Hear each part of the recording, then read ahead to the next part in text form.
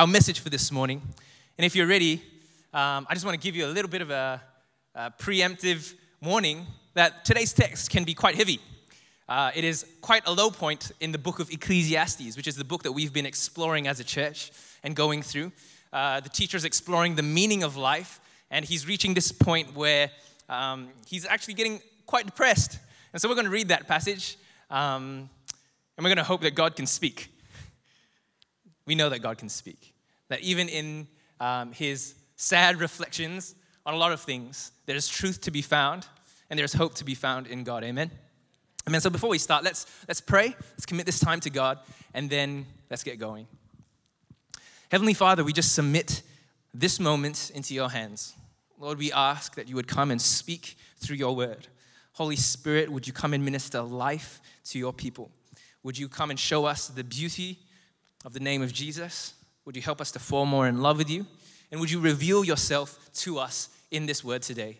Lord, we thank you that every time we open your word, it's a chance for us to hear the very voice of God as you speak to us.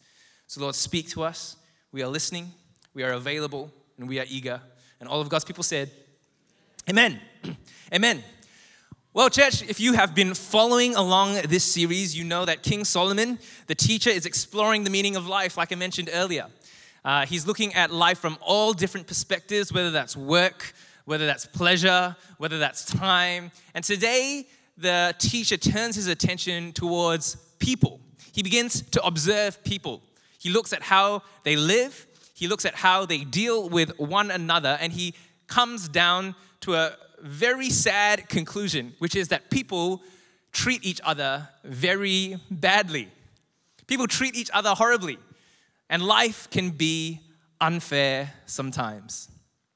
Does anyone resonate with that? Life can sometimes feel unfair. And as he reflects on this, his thoughts get more and more depressing, more and more sad. And that's where this picks up in Ecclesiastes chapter 3. We're going to be reading from verse 16. So if you've got your Bibles, you can join me. The scripture's also up on the screen. Let's read it. It says, "Moreover, I saw under the sun that in the place of justice, even there was wickedness. And in the place of righteousness, even there was wickedness. And I said in my heart, God will judge the righteous and the wicked, for there is a time for every matter and for every work. And I said in my heart, with regard to the children of man, that God is testing them, that they may see that they themselves are but beasts. For what happens to the children of man and what happens to the beasts is the same. As one dies, so dies the other. They all have the same breath, and man has no advantage over the beasts, for all is vanity. All go to one place, all are from the dust, and to dust all return. Who knows whether the spirit of man goes upwards, and the spirit of the beast goes down into the earth? And so I saw there is nothing better than that a man should rejoice in his work, for that is his lot. Who can bring him to see what will be after him?" And in chapter 4, "Again I saw all the oppressions that are done under the sun, and behold, the tears of the oppressed, and they had no one to comfort them. On the side of their oppressors there was power, and there was no one to comfort them. And I thought, the dead who are already dead are more fortunate than the living who are still alive. But better than both is he who has not yet been, and who has not seen the evil deeds that are done under the sun." He's a bundle of sunshine, isn't he? Everyone feeling happy? Everyone feeling joyful after that reading? Well, we're gonna look at this passage, and we have to understand that the wise man is making observations about how life is for people with the limitations, like Pastor Benny has mentioned in previous weeks, of under the sun as long as I live. So he is looking at life from the perspective of a person who has no sense of God in their life. That when you look at injustice, when you look at oppression, when you look at the way people treat each other, these are the conclusions that you will naturally come to. And to be honest, as you were reading through this passage this morning, you would probably have heard some of these thoughts come up when you talk to people who live without God, who don't believe in God. When you ask them, what's the meaning of life? What do you want to do with your life? A lot of the times, the conclusions come down to the same conclusions that the wise man makes, isn't it? You know, no one knows what happens after we die. Who knows if we have a life after death? No one can prove it. No one can know it. So why don't you just Live your life. Do what you want to do. Enjoy your life. That is your lot. That's all there is to it. That's all there is to the meaning of life. Have you heard that argument before? And so the wise man is making these observations. And so I'm going to unpack these observations for us. And hopefully we're going to see whether his response to them, to these observations, whether his conclusions that he makes out of them can apply to our lives today and how they can be redeemed in light of who we are as people who have God with us. Amen? Amen. Okay, so here's the first observation that I would like to outline for you. The King Solomon first notices that in the places where you would expect right judgment and righteousness, he notices that he finds wickedness instead. That where there should be righteousness and justice, he finds wickedness. You know, isn't that true for even today in our world, in our society today?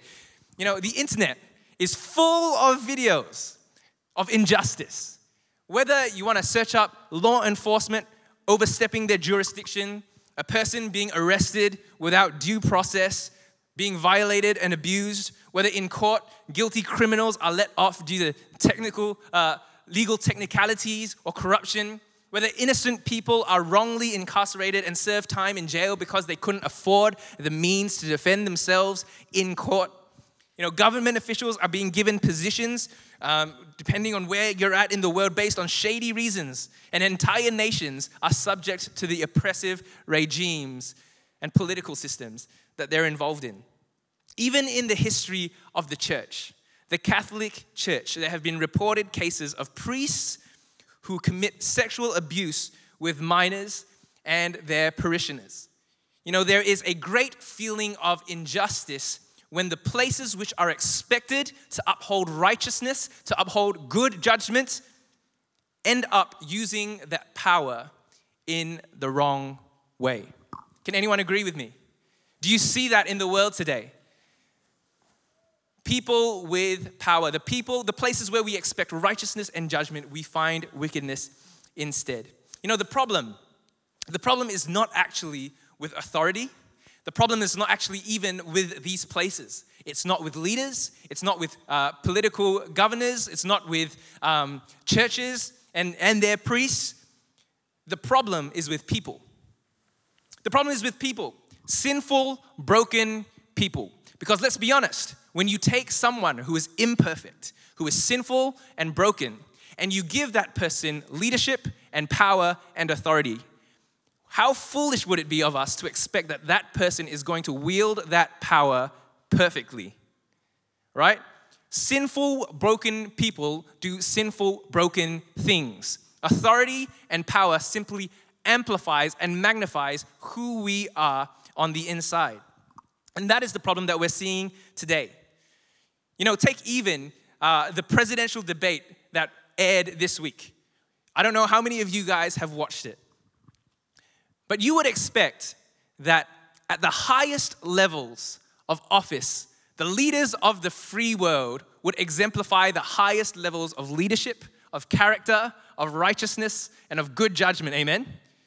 That's what you would expect. But if you watched it, you would notice the same thing that the wise man is seeing here. In the places where you would expect those things, we find sinful, broken people doing sinful, broken things.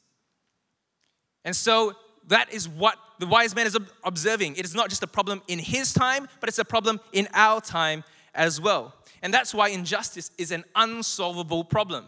It's an unsolvable problem until Jesus comes again and he establishes his kingdom here on earth as it is in heaven. Because as long as people exist, as long as people are sinful, there will be injustice. Do you agree? As long as broken people are in this world, there will be injustice. It will keep being a problem that rears its ugly head over and over again. And this is what King Solomon noticed, that in the places where righteousness and justice should prevail, wickedness is found instead. Here's the second observation that he makes. He notices and he says, people are like animals. That's his observation.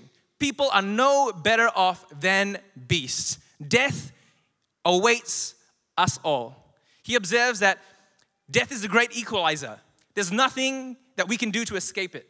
Whether you live a moral life or an immoral life, whether you are wise or foolish, rich or poor, smart or not, we all die just like the animals.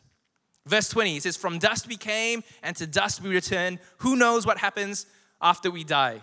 As far as we can see and as far as we can assume with our limited, under the sun understanding, death is the end. And if that's the case, then people and animals are just the same. All of it is meaningless. And you're going to, like I mentioned earlier, you're going to hear that same kind of observation and argument from people who don't yet know the Lord, who don't have God in their life. You know, death is the great leveler. It awaits us all. So life, purpose, it's meaningless. Why live morally? Why just do what you want, be happy, live your life the best way that you know how? And here's the third observation. His third observation is this: the oppressed have no comfort from their oppressors. You know, the third thing that he finds is that those who are oppressed have no comfort from their oppressors. Those who are in power use that power to keep their positions, while those who are oppressed have very little ability to change their position in life. You know, the Bible records of all different kinds of oppressions. Kings oppress their people. Masters oppress their servants and their slaves. The rich exploit the poor. They give them high interest rates and impossible loans. The foreigner, the orphan, and the widow are all mistreated and neglected. In short, what King Solomon is observing is simply this. He's looking around and he's observing that life is just not fair. It's just not fair. And it led him to 3 different conclusions. Now we have to remember, I'm going to unpack these conclusions, these responses that he has to these observations. And we have to remember that, again, he is looking at life from under the sun, as long as I live, within the limited temporal scope of his lifetime.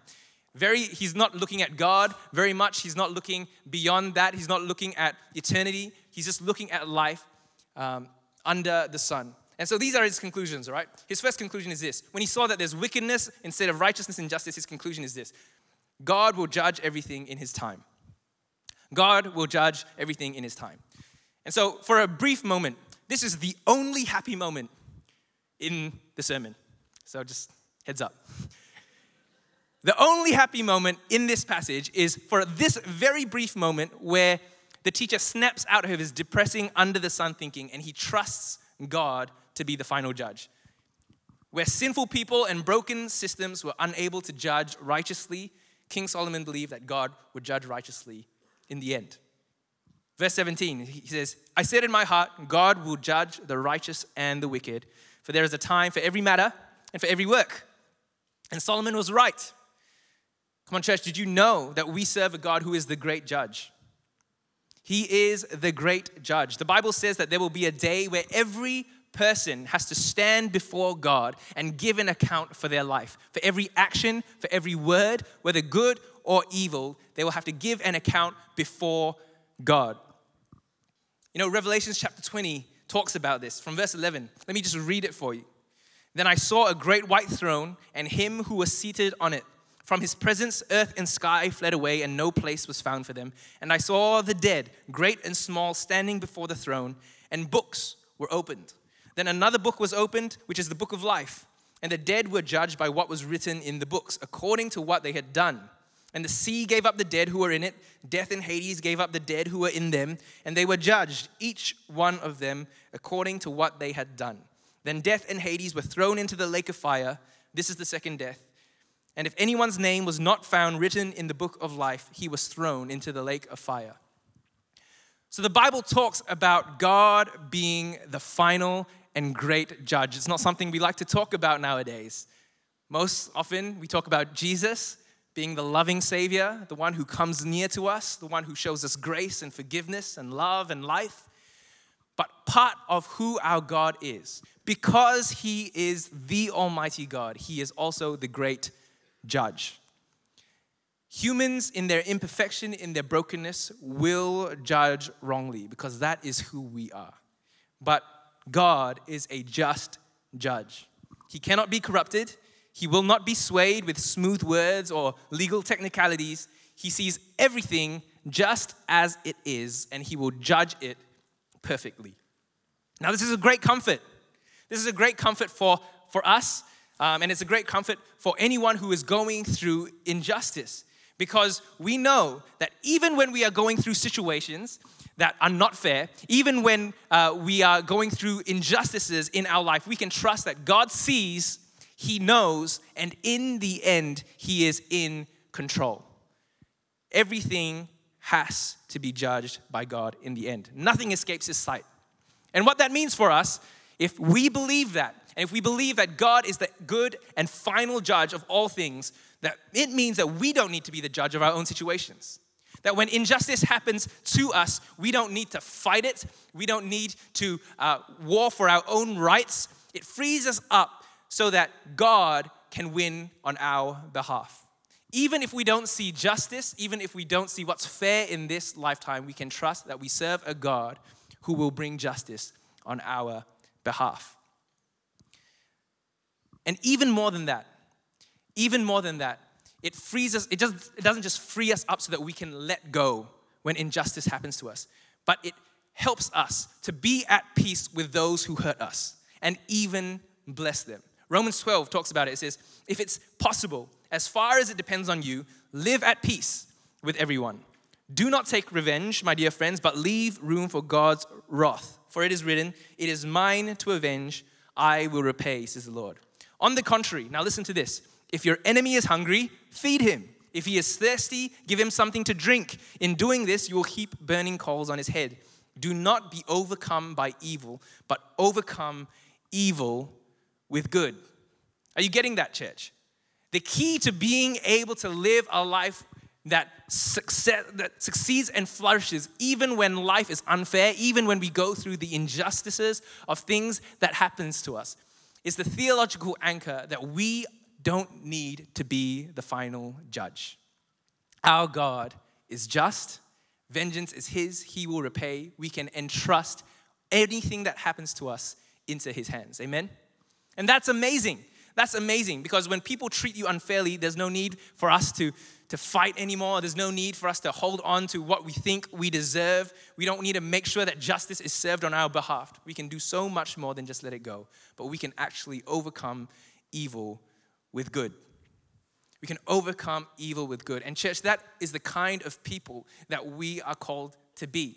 We are called to be the kinds of people who are not fighting for our own rights, but who are overcoming evil with good. When people hurt us, when people do things that we don't like, when people treat us unfairly, we are called to love, to give forgiveness, and to bless in return. And that is only possible because we know that God is the great and final judge. Is that cool? Cool. Here's the second observation, or the second response that he makes.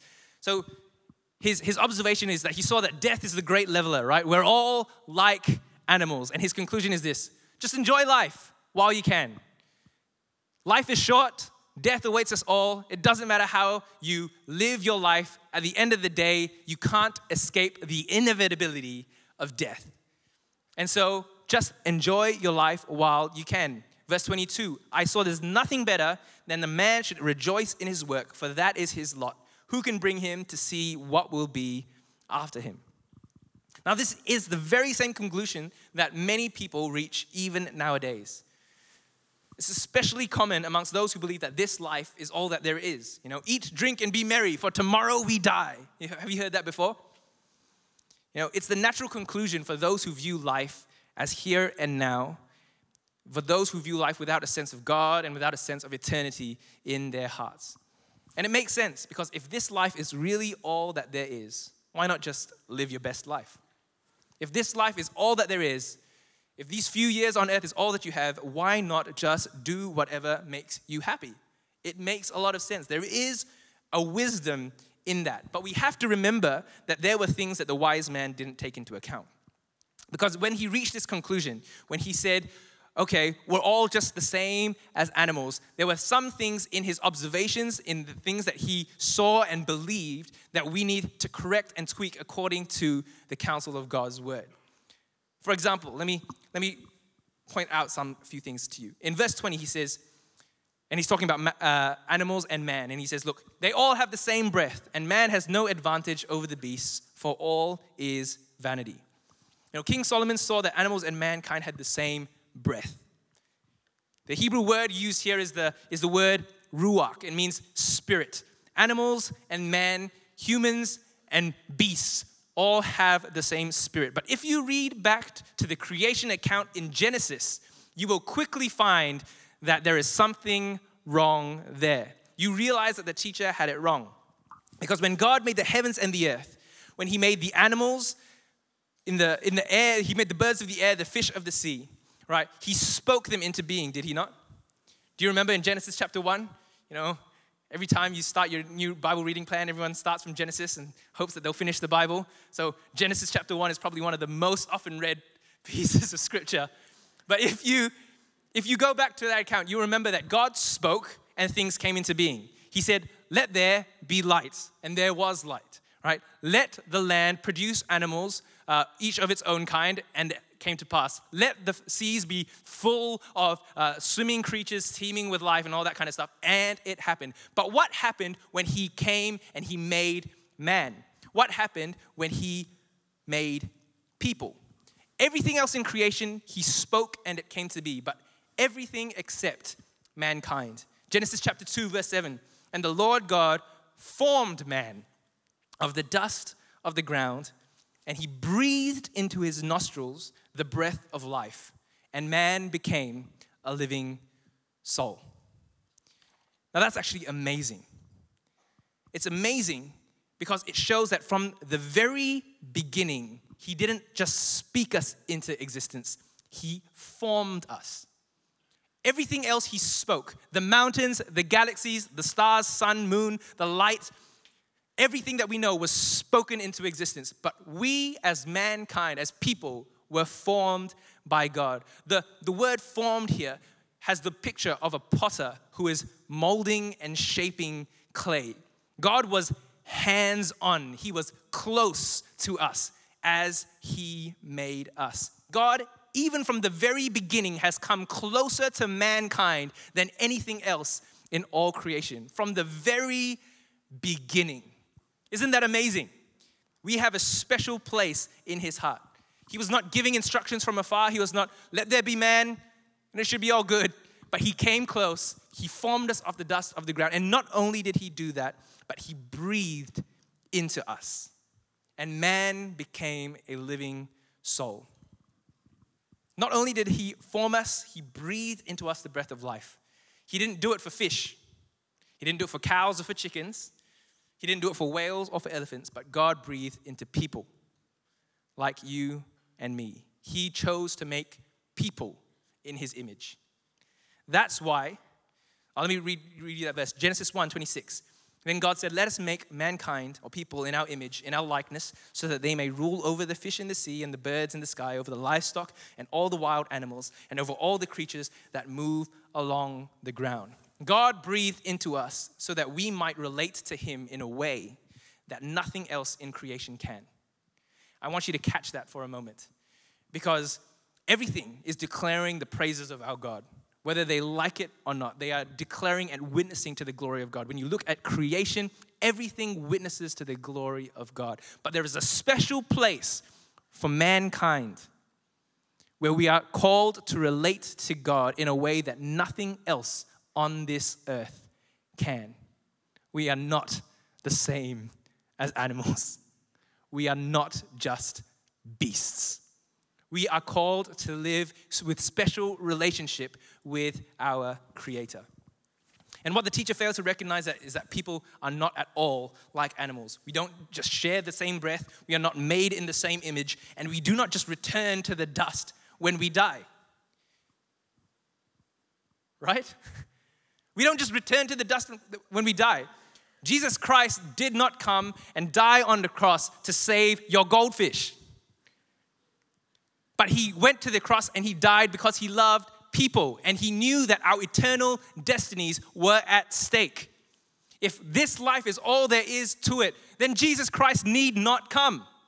After all, enter into oblivion at the end of our life, and that's all there is to it. We don't need to worry about anything. But our eternal destinies were at stake, and that is why Jesus Christ had to come. We were destined for destruction. We were trapped in our sin. There was nothing that we could do. We were separated from God, and that's why Jesus Christ had to come and restore us back to himself. Our intended purpose from creation to especially have this special relationship with God needed to be restored. And so he came and he paid the penalty for our sin so that our eternal destiny could be changed from darkness into light, from death into life. And now you and I can be restored to our original purpose, to have right relationship with God. You and I are very different from beasts. Don't let anybody tell you differently. Don't let anybody try to convince you that this life is all there is. You're just like an animal. Do whatever an animal does, whatever it wants, and just live your life. And now that we know that we're different from the animals, now that we know that we were God-breathed, now that we know that God specially formed us and breathed into us, that we were created for life eternally with God, it is no longer sufficient to live our lives in a way which is just about enjoying life. It is no longer sufficient for us to echo the slogan, eat, drink, be merry, for tomorrow we die. We were created for something more than that. It's falling far short of what you and I were created for if we settle for that kind of life. Church, can I say this? You and I were created especially for a relationship with God. So pursue that. Prioritize it over everything that you do. This is what gives our life meaning and purpose. That we can have relationship with our Creator. Are you getting that, church? Prioritize it. Pursue it. Don't let anything distract you from it. Everyone is trying to find fulfillment and meaning in everything else. Whether that be in holidays, good luck with that right now. Whether that be with food, whether that be with pleasures, whether that be with career progression, power, finances, buying the boat, living the life, doing whatever that they want to do. Everyone is pursuing that dream, but none of that can give you meaning. Only life with God can give you meaning because that was your original intended purpose. That is what you and I were created for. We are different than the beasts. You know, the teacher, King Solomon, he explored all possible options to try and find meaning in his life. And his conclusion was always the same. It is all meaningless. It's all vanity. It's all like smoke. It's here 1 second, it's gone the next. You know, King Solomon, he had everything that anyone ever could ask for. He had riches, he had power, he had women, he had enjoyment and pleasures. He could do whatever he wanted. He had wisdom. He was a smart guy. And at the very end of it all, he realized that nothing could satisfy him because the truth is that life without God is meaningless. Life without God is meaningless, but life with God is infinitely meaningful. So church, can I encourage you? Don't just settle for a life of eating and drinking and being merry. Don't settle for that subpar life. Let's pursue life with God.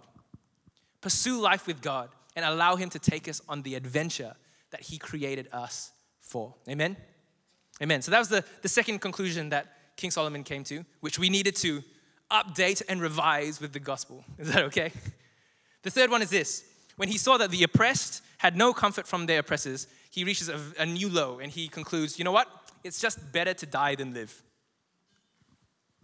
Sunshine and rainbows. Verse 2 of chapter 4 says this, I thought the dead who are already dead are more fortunate than the living who are still alive.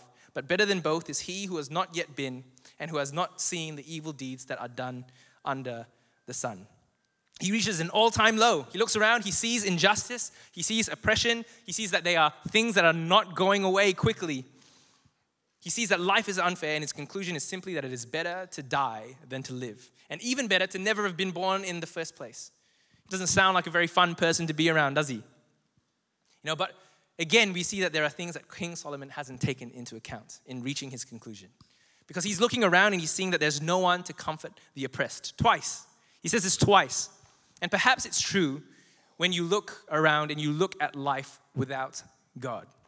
When you look at the state of injustice in the world today, when you see what's happening in the streets, when you look at protests and riots and racism and poverty, when you look at the injustice that happens around the world and you have no semblance of God in your heart, that conclusion is actually not that far off. That, you know what? It's just not worth, life sometimes is just not worth living. When you look at someone who is stuck in poverty or stuck under an oppressive regime and they can't escape and their life, the quality of life is so affected by that and they have no sense of comfort from anything eternal. The conclusion that, you know what? They have no comfort. Maybe life is, it's better to die than live. Maybe it's better not to have even been born. But once we elevate our perspective, we are reminded that God is the great comforter. He is the great judge, but he is also the great comforter. You know, in fact, one of the titles that is given to the Holy Spirit is the title, the Comforter. It is what he does. Psalms 34:18 says, "The Lord is close to the brokenhearted, and he saves those who are crushed in spirit." Matthew 5, verse 4 says, "Blessed are those who mourn." This is what Jesus says, "for they will be comforted." You know, God is our comfort. He is the one who endured the greatest injustice, and yet he is our greatest comfort. It is what makes him our greatest comfort. That when we go through oppression, when we see things that are unjust happening around us and to us, we know that we serve a God who relates. He relates. He went through the greatest injustice. He who knew no sin became sin on our behalf that we might become the righteousness of God in him. When Jesus Christ came to earth, you have to think about it. The God of all creation subject himself to those he created for his own glory. And rather than giving him the glory that he was due for creating them and giving them life, they ridiculed him, they mocked him, they scorned him, and they crucified him. Our God knows injustice like none of us ever do. There's nothing on this earth that can compare to that injustice. And as a result of him going through that injustice, we have now become beneficiaries. You and I have eternal life. We have forgiveness. We have relationship restored with God. And as those who have now benefited from the injustice that Christ suffered, not only is he our comfort, but now we, as those who have benefited, are called to be that same comfort for those around us. You and I are called to be ministers of reconciliation. That's what the Bible says. We bring the same comfort that we received to those around us. Just as Jesus Christ took on the injustice of the world upon himself for our sake, you and I are now called. You and I are now called to take on the injustice of others for their sake. 2 Corinthians chapter 1 says this, verse 3. "Praise be to the God and Father of our Lord Jesus Christ, the Father of compassion and the God of all comfort, who comforts us in all our troubles, so that we can comfort those in any trouble with the comfort we ourselves receive from God." Now, Isaiah chapter 1, verse 17 says this. He says, "Learn to do right, to seek justice, to defend the oppressed, to take up the cause of the fatherless, to plead the case of the widow." You know, for those of us who are believers, this becomes now our response. Whenever we see oppression, whenever we see injustice, we don't simply point people to God, the great comforter, even though he is. But we are called to be his hands and feet, to bring comfort to those who need it around us. We're not called to be passive. We're not called to just, que sera, sera, whatever happens, whatever will be, will be. Let it happen. Injustice will always be a part of our world. But we are now called to go into the world and bring the comfort that we have received to those around us. Amen? Now, let me break this down for us in a way which can be a little bit more practical. Because we don't all need to now go and become involved in social justice initiatives. That is not all of our callings. That may be some of us. Some of us are called to do national level things. We're called to address poverty. We're called to change things in our city, in our nation. Maybe we're called to be something like an Abraham Lincoln and abolish slavery in our time, to address an injustice in our time. And some of us may be called to do those high-level kinds of things. And if that's your call and that's your passion, you should go ahead and do that with all your heart. But all of us here, whether or not those high-level things are your calling or not, all of us are called to affect change on a small scale. We can do things on a small scale. And these smaller things are often overlooked.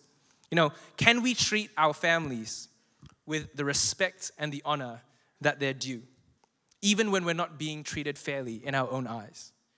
Young people, when you relate to your parents and they're being more harsh on you than you think you deserve, when they are taking away certain privileges, getting you to study, making you do things that you don't want to do, can you still treat your parents with honor and respect when you feel like you're being treated unfairly?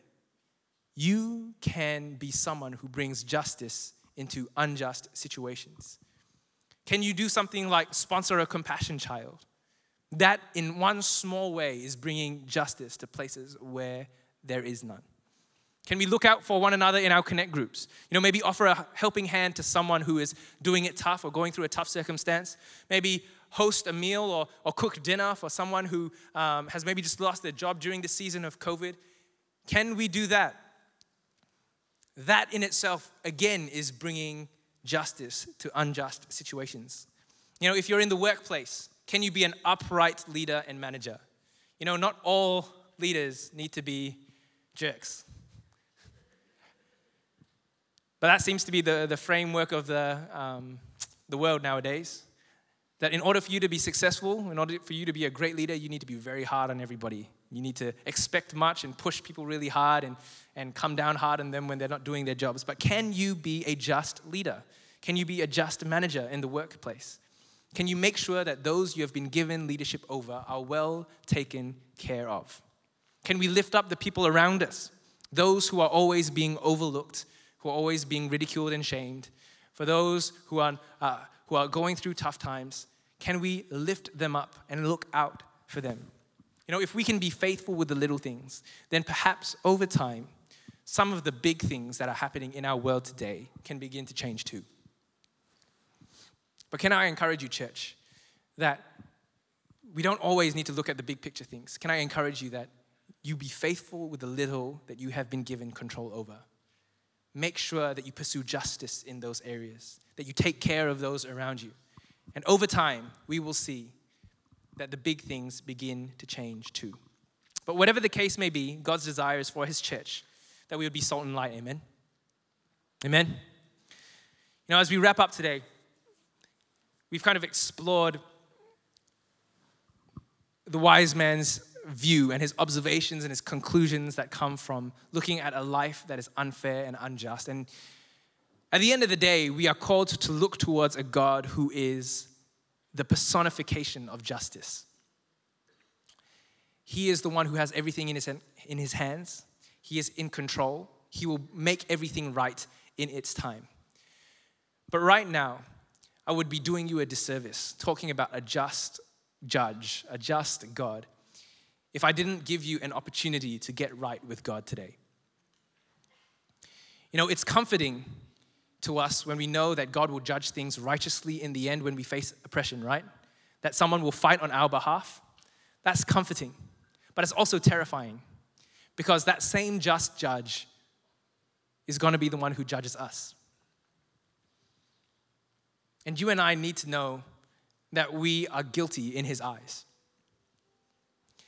That if we just go through our life, we are guilty in the eyes of the one who will judge all things righteously. A lot of us are not scared of Judgment Day. We're not terrified of this judge, oftentimes because we view the exam wrongly. A lot of us, what we view judgment like is we think that God treats it like an exam. It's a 50% pass mark. He takes all our wrongdoing and he takes all of our good deeds and he weighs them against one another. And as long as we're kind of more of a good person than a bad person, we deceive ourselves into thinking, you know what? God will see that, and God will judge that, and He will know that I'm a good person. But the thing is, our judgment is not like an exam. It's more like a court of law. You know, when a criminal comes into a court of law, the judge doesn't take into account all the good things that person has done in their life. He just looks at the crime. Because for a judge, for justice to happen, the crime must be paid for. It doesn't matter if a person has looked after the poor their whole life, has lived a great, generous life, taking care of everyone around them, loving their family and doing that. If they have murdered a person, they must be brought into account for their crime, right? And so in that judge's eyes, that person is going to be guilty. That person is going to be deserving of whatever punishment that crime deserves. And that is how God will judge us too. That when we stand before Him and we give an account for our lives, you and I, He will judge us for everything that we did, for every lie that we told, everything that we stole, every word that we said in vain. And for Him to be just, for Him to be perfectly righteous, He will have to cause us and say that the punishment that is due upon us for our sin has to come upon us. And that's the predicament that you and I are in without Him. Because regardless of whether you like it or not, all of us have fallen short of the glory of God. All of us have missed the mark. We are all imperfect. And so when we stand before God on Judgment Day, the verdict will not be good if we do not have Him. But He offers us a way out. That's the good news of the gospel, church. He offers us a way out. He is a just and righteous God. That is who He is. He cannot let sin slide. He cannot let wrongdoing and evil go unpunished. But here's the good news, that He took all the punishment that was due for every sin, for every evil, for every wrongdoing, and instead of laying it upon you, He laid it upon His Son. He declared you guilty and then sent His Son to take the punishment in your place.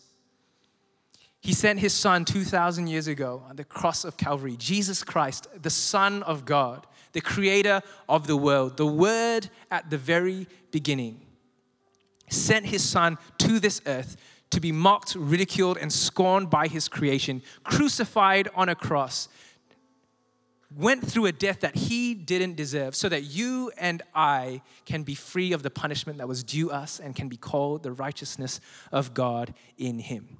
And so I just want to give an invitation right now to any of you who are in this place and you need to get right with God because our God is a just judge. He offers you this lifeline. He offers us the lifeline of His Son, that whosoever shall believe in Him and what He did on the cross shall be saved.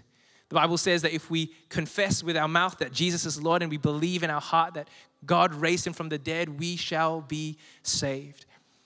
And so today, I want to extend the invitation to anyone here who has not yet been made right with God, who does not yet believe in the cross and what Jesus Christ has done for us.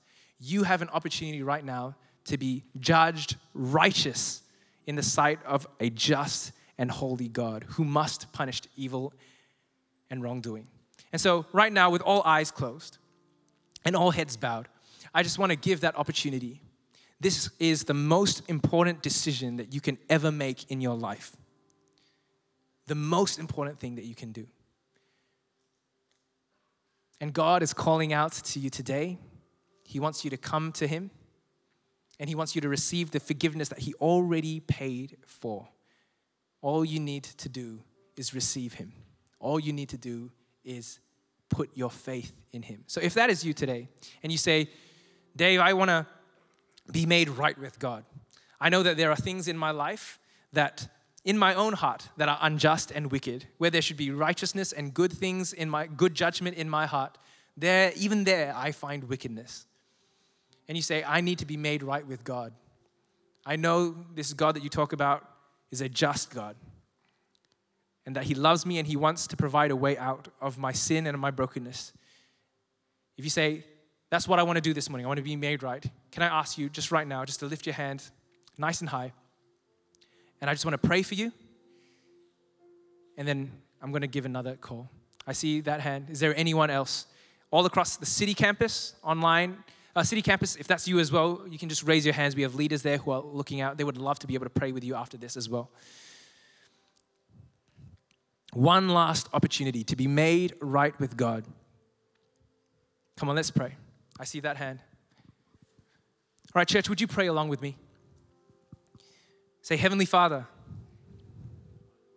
I know that I'm a sinner. I know that you are a righteous God. And I know that we have been separated by my sin. I believe in what you did for me at the cross. I believe that Jesus Christ died. I believe that he rose again to take the punishment for my sin and to restore me to right relationship with my Creator.